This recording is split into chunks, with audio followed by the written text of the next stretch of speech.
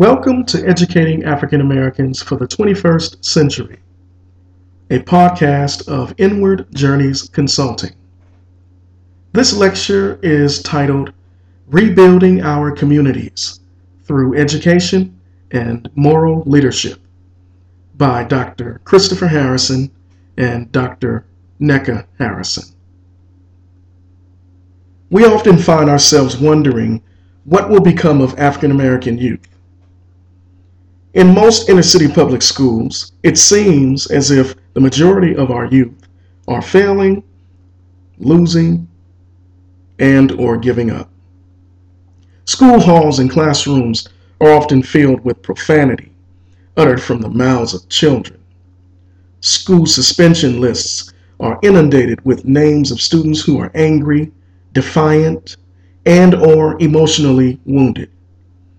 If you walk into a classroom, you are likely to witness any of the following, such as students with their feet on the table, pants sagging, headphones in their ears, asking for school supplies, explaining why they did not do their homework, talking over the teacher during instruction, gazing out of the window, or vandalizing school desks.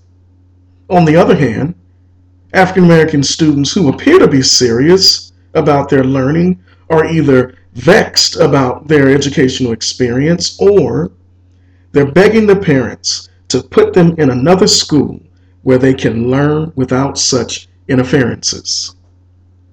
In many cases, our youth are likely to learn in school settings where there are low expectations of student performance, poorly structured administrative systems, scarce school resources, unstable teaching force, and a lack of vision about collaborating with community-based agencies to meet the needs of African American students.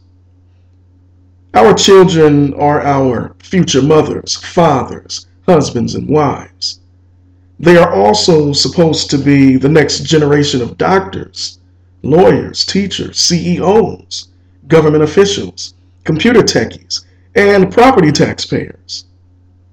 We are concerned that if this culture of miseducation is not eliminated, our kids will be ill prepared for the world that awaits them.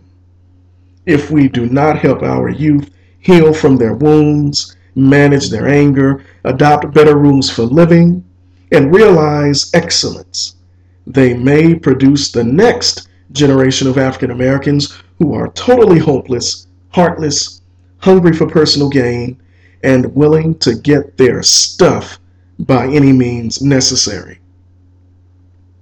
Dr. Robert Franklin, president of Morehouse College in Atlanta, Georgia, suggests in his recently published book titled Crisis in the Village, Restoring Hope in the African American Communities, that we need to rebuild the three most potentially effective institutions in our African American communities.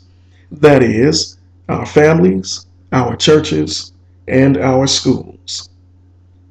These have historically been our formal and informal systems of education. In order for us to do this, we believe we must embrace moral leadership in education like never before. Moral leadership in education involves living by example with integrity and social responsibility. It also includes allowing one's decisions and actions to be dictated by a moral conscience that is higher than oneself and does not leave others on the short end of the stick. Moral leadership in education is not blinded by the enticement of fame, fortune, or self-aggrandizement. When moral leadership guides the collaborative efforts of our parents, schools, businesses, and community leaders, we believe we will see a rebirth of the excellence in education in the African American community.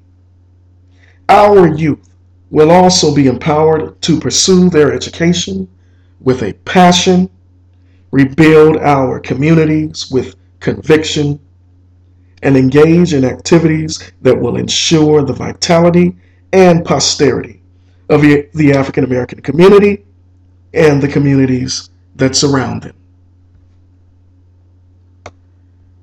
This has been a media publication of Inward Journeys Consulting. Thank you for tuning in to our educational podcast. For more information, visit our website at ijcbooks.com.